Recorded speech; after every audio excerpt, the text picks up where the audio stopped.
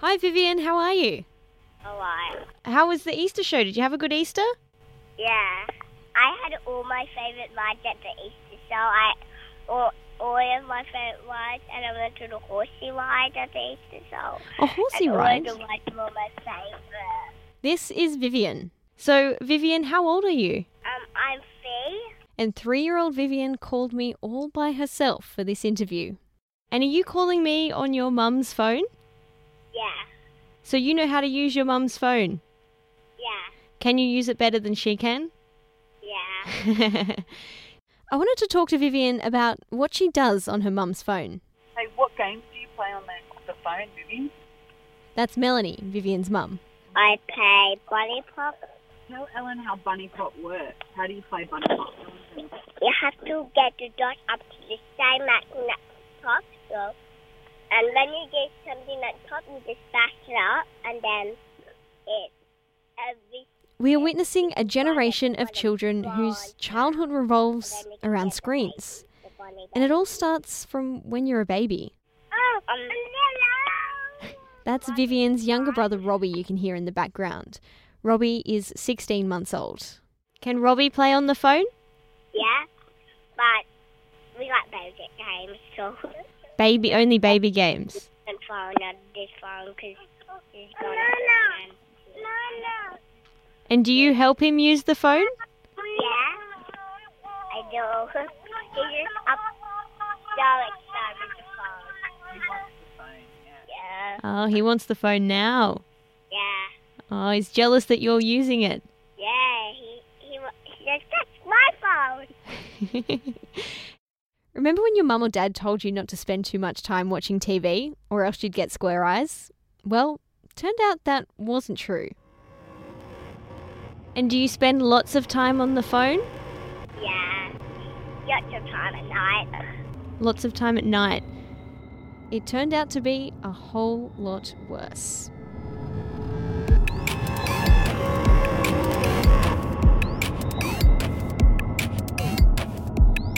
Hi, I'm Ellen Leabeater, and this is Think Digital Futures.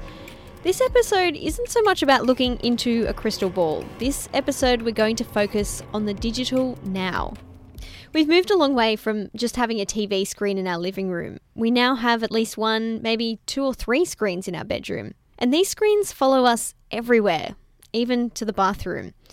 So what impact is this actually having on us? How is it shaping our culture? To help answer these questions is producer Shane Anderson. Hi. Ellen, how many hours a day would you spend looking at a screen? Well, I look at my phone first thing when I get up in the morning, and then when I'm in the bathroom, and then probably 8 hours a day at work, another 2 or 3 at home. What's that? 8, 9, 10, 11, 12, probably 12 or 13, 14 hours looking at a computer screen or a screen. Yeah, I think it's probably about the same for me. But look, the internet is so embedded in our lives, we're probably actually underestimating that figure. Seriously? Yeah, a study called Digital Down Under reckons that 13.4 million of us spend 18.8 hours a day online. So 19, 20, 21, 22, 23. So what, we're 5 hours without screens in a day? That's it. What? That's crazy. Well, for a lot of us, that 18.8 hours includes every minute we're awake, whether checking the weather, scrolling through social media, even watching Netflix. Take our phones, for example. They're online all the time, even when they're in our pocket. And whenever it flashes up that we have a new email or a news notification, we're using the internet. So it's not necessarily that we're spending 18.8 hours a day on the internet, it's just that our phones are connected for that amount of time. Is that it? It's always around us. So according to this study, we're a nation of people who are hooked on the internet. Well, in a way. I mean, so many of us have no other choice but to use it in our day-to-day lives. But that doesn't necessarily mean that we're hooked. Actually, while experts are sure that spending too much time on the internet is doing something to our brains, when it comes to actually being addicted to the internet, nobody is quite sure what's really going on. This is Lawrence Lamb, Professor of Public Health at the University of Technology, Sydney. At this moment, there's no actual clinical diagnosis yet, even though what we call the DSM-5 has also included this particular issue as part of their emerging problem that we'd like to look at for further exploration. The DSM-5, that's the Diagnostic and Statistical Manual of Mental Disorders. It's what psychiatrists, psychologists, and really all mental health professionals use to identify and diagnose people with mental health disorders. Yep, and version 5 came out in 2013, but already in those 4 years it looks like it's fallen behind. Lawrence studies the impact of high internet use, particularly on young people. He says that problematic internet use is part of what's called a behavioural addiction. Behavioral addiction is quite a new thing that is rooted in substance abuse and dependence, that sort of model. The most common behavior is gambling or sexual activities or shopping, and that actually reflects the people actually having problem committing themselves in certain behavior that actually causing problem. Well, the internet makes sexual activity, gambling and shopping heaps more accessible. It's no wonder people are using it problematically if they go online and they've already got these pre-existing problems. Exactly, which is also why researchers are reluctant to outright say that internet addiction is a thing on its own. But why don't they just treat these behavioural addictions the same way they treat substance abuse? It's because a behavioural addiction, like being hooked on the internet or to gambling, isn't the same as being physiologically addicted to a substance. Katina Michael is a professor with the School of Computing and IT at the University of Wollongong. She explains the difference. There's an interesting test that was done by a Canadian psychologist, Bruce Alexander, who looked at this notion of creating a cage and letting a rat loose in the cage. There were 2 flasks of water. One was tinged with cocaine, the other was just plain water. 9 out of the 10 rats actually got so addicted to the water with cocaine that they kept going back and back and back until they died. That sounds like a straight-up addiction to me. It is, but it's also not the end of the story. Somebody about 10, 15 years later decided, well, hang on a second, the cage was a superficial environment. They let a lot of rats out in what they termed Rat Park. And Rat Park was the most awesome rat environment you can imagine. And there were some rats in that environment and there were some rats in just a plain old cage. So the difference is that the rats in the park now have a choice. Do they choose the cocaine? The rats in Rat Park resisted the water with cocaine. They didn't die. However, in that other rat park, which was plain old, almost all the rats died. So is addiction more about our behaviours, our perhaps socioeconomic circumstances? And are we prone more to addictive behaviours when we're in the wrong cage?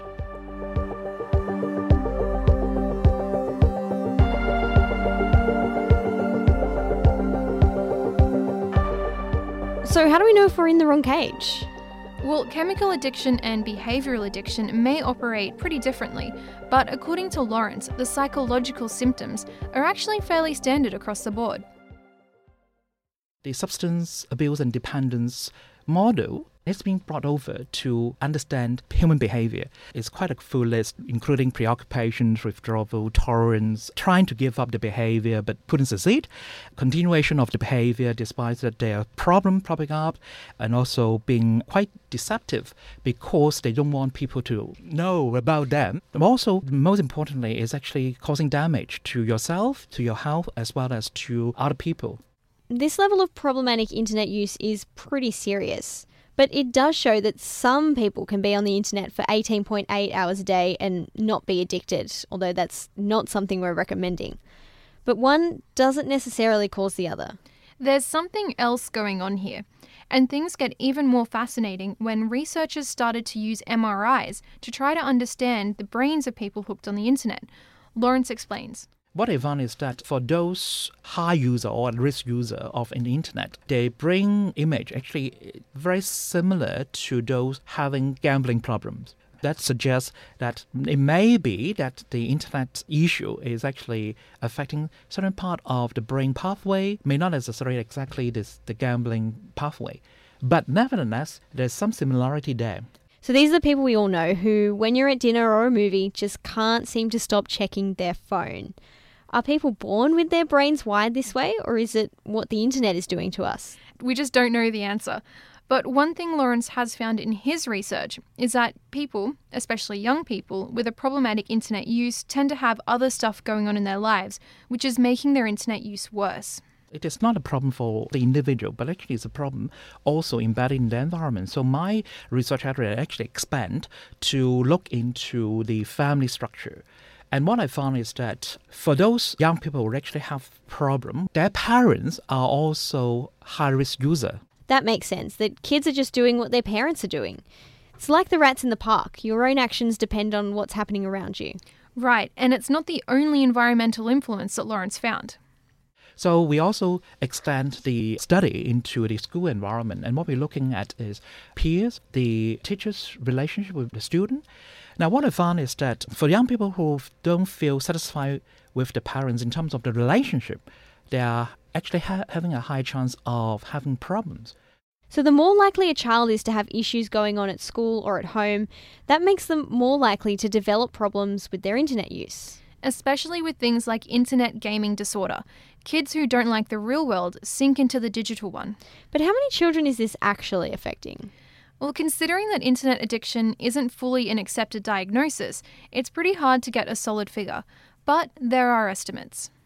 Probably among the whole spectrum of young people having problems, very likely there will be around about 2 to 5% of young people really having a severe problem that they really require systematic treatment.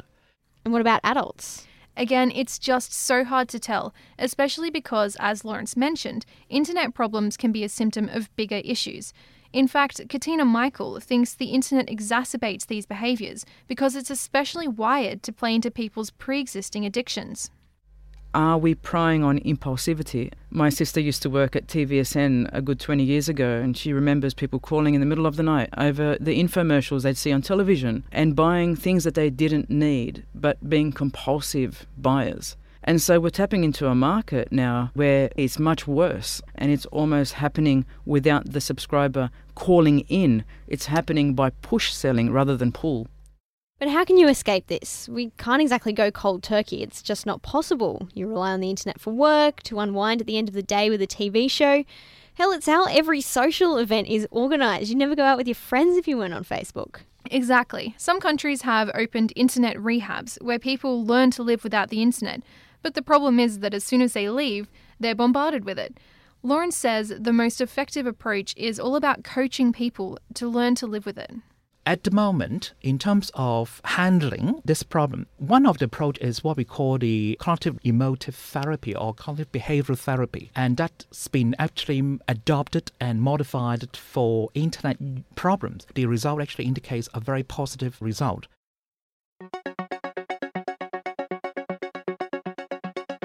The internet isn't just impacting us as individuals.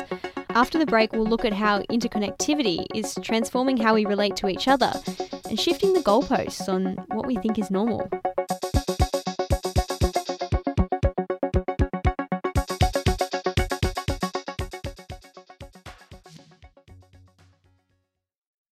Would you take medical advice from a celebrity chef? What is multi-drug resistance? What does your gut say about your mental health?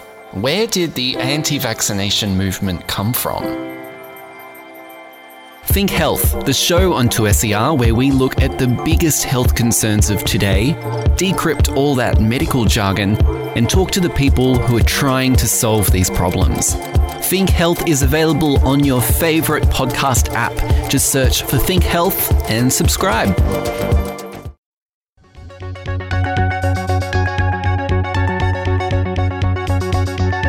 Welcome back to Think Digital Futures. We're taking a closer look at the experience of being online. Remember Vivian from the start of the show? She's only 3 and can already make calls and play games on her mum's phone. Children are more interconnected than ever before. By the time Vivian gets to school, her class will be learning on a tablet rather than a workbook. And she and her friends will talk on Facebook or Instagram rather than over the phone. How is all this influencing our culture? We got a taste of that this week. Good evening, and we begin here tonight with a bloody ending to a mystifying and horrifying story involving a murder that played out on a video posted on Facebook. The suspect recording on his phone as he shot and killed an elderly man right on the street. The murderer used Facebook to share the video of a random shooting and used Facebook's live stream service to talk about it just moments after the murder took place. Facebook has an option for you to report inappropriate content, but no one reported it. In fact, it was watched a few 100,000 times before it was taken down. This murder reveals the dark side of the internet, and the fact nobody reported it does make you wonder if we're looking for more and more extreme content for kicks. Think about drugs. The more you use, the more you need to get a rush. But is the internet really tearing society apart, or is this just the dark side of us, and now it's easier for us to share it? David Glantz is director of the University of Western Australia's Centre for Software Practice. He says things like the Facebook murder are a consequence of the connectedness of the internet. Social media has encouraged us to share pretty much all aspects of our lives online with not only our close friends but random strangers. It's been known from research for a long time that there's this disinhibition effect, that the more separated you are from the people that you're communicating with or the consequences of actions that you take, the less inhibited you are to do things. But that's not to say social media encourages you to murder. No, not at all. But the disinhibition effect does explain things like trolls, which are people who write inflammatory comments online. Trolls write the types of things you would never say to someone's face. They're effectively hiding behind that online barrier, and behind it people feel more free to write things that shock people. David says this shows how quickly society can adapt. People start behaving in ways that they probably wouldn't have behaved 20 or even 10 years ago, because they've adapted to this type of behaviour and it's become commonplace online. And a couple of decades ago, your online world and reality were separate. Now, reality is the online world, and our identity is tied to what's going on online. And that's how we end up with filter bubbles, which exist online but then bleed into how you perceive your offline life. Basically, the filter bubble is an algorithm used by companies like Google and Facebook to tailor everything you see online to you and your interests. Katina Michael explains. Some people have said, look, I love receiving more of what I like. Perhaps I'm looking for a course and all of a sudden I get a bunch of university degree ads on the right-hand panel of my Gmail account.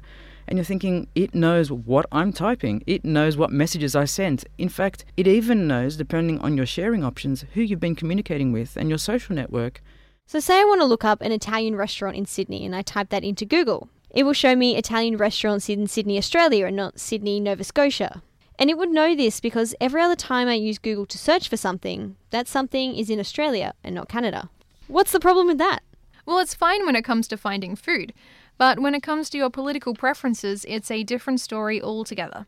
Events like Brexit and the US election have been blamed on the filter bubble because people are more likely to see and share things that interest them regardless of whether it's accurate and balanced. But Brexit and the US election were votes, and that's just what people decided. How do we know the filter bubble influenced it? It's really hard to measure the impact of something we can't actually see, but we know these mechanisms are in place. David says the filter bubble is a reminder that the internet isn't a free space, but rather the most popular websites we use, Google, Facebook, Twitter, are governed by corporate interest. The motivation that the platform providers have means that they really aren't that concerned about what happens on their platforms as long as it happens and that we share with promiscuity. I think all of those elements come together to leave us in a situation where there is a disincentive for these companies to police their own platform.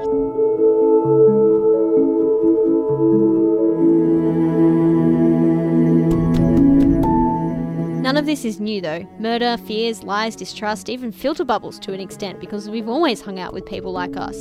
The internet didn't invent any of this. You're right. But if this is the stuff that sells, this is what we see more of online. David likens it to a junk food diet.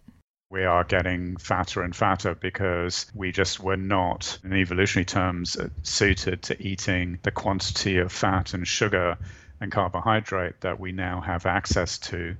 So our obesity is really as a result of the abundant supply of these products, plus the fact that companies realized very quickly that they could make a lot of money by packaging this up in a particularly attractive way. And essentially the internet has done exactly the same thing. We're talking about social media here though. You choose what you do online.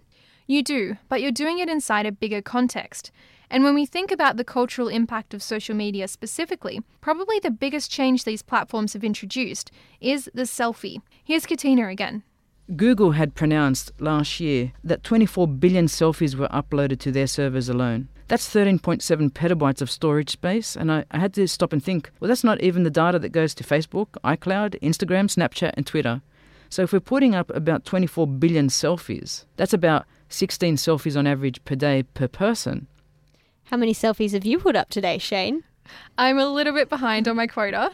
Is it really that bad if people are putting up self-portraits online? It's not really a question of whether it's good or bad, but this is changing the way we see ourselves and how we connect to other people, especially since social media is set up like a reward system.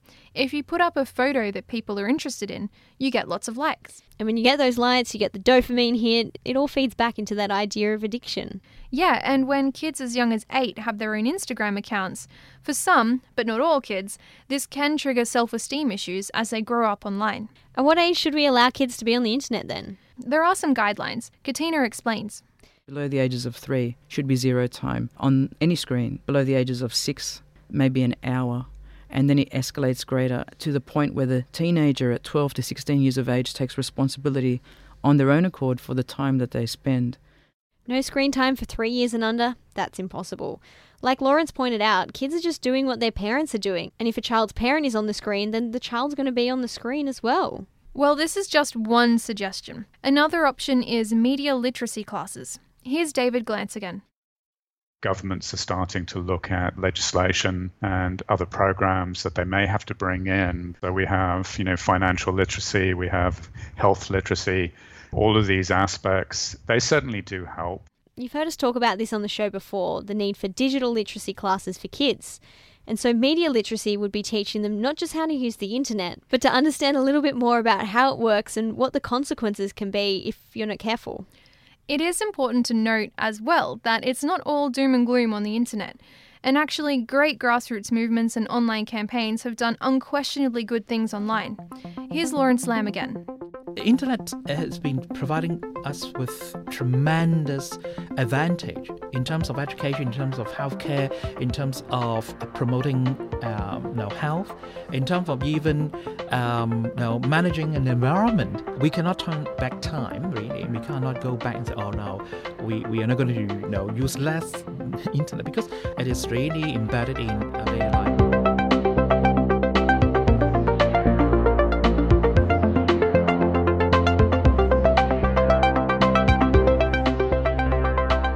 Actually looking at a graph the other day that had all the new technology from the 1900s compared to today.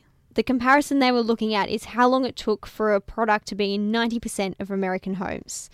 So imagine time at the bottom of the graph and percentage adoption on the vertical.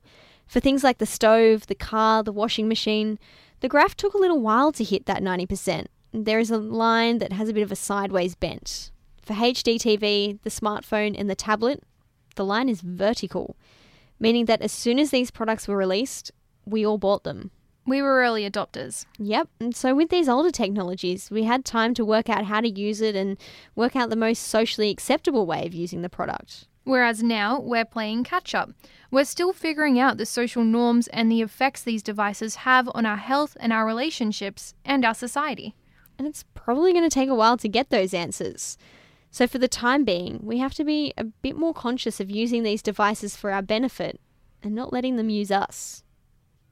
In a sense, what we should actually think about in terms of our relationship with the internet is that we need to think about from a more positive way. How could we use the technology in a very positive way of helping us, but not allowing ourselves to fall into the trap of being enslaved by the technology? Now, this is the balance we have to draw. This is, in fact, an art, actually, rather than science.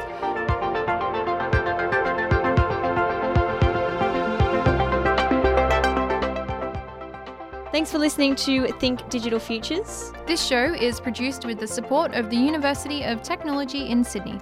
For more info, head to 2ser.com/Think Digital Futures. I'm Shane Anderson. I'm Ellen Leabeater. Bye for now.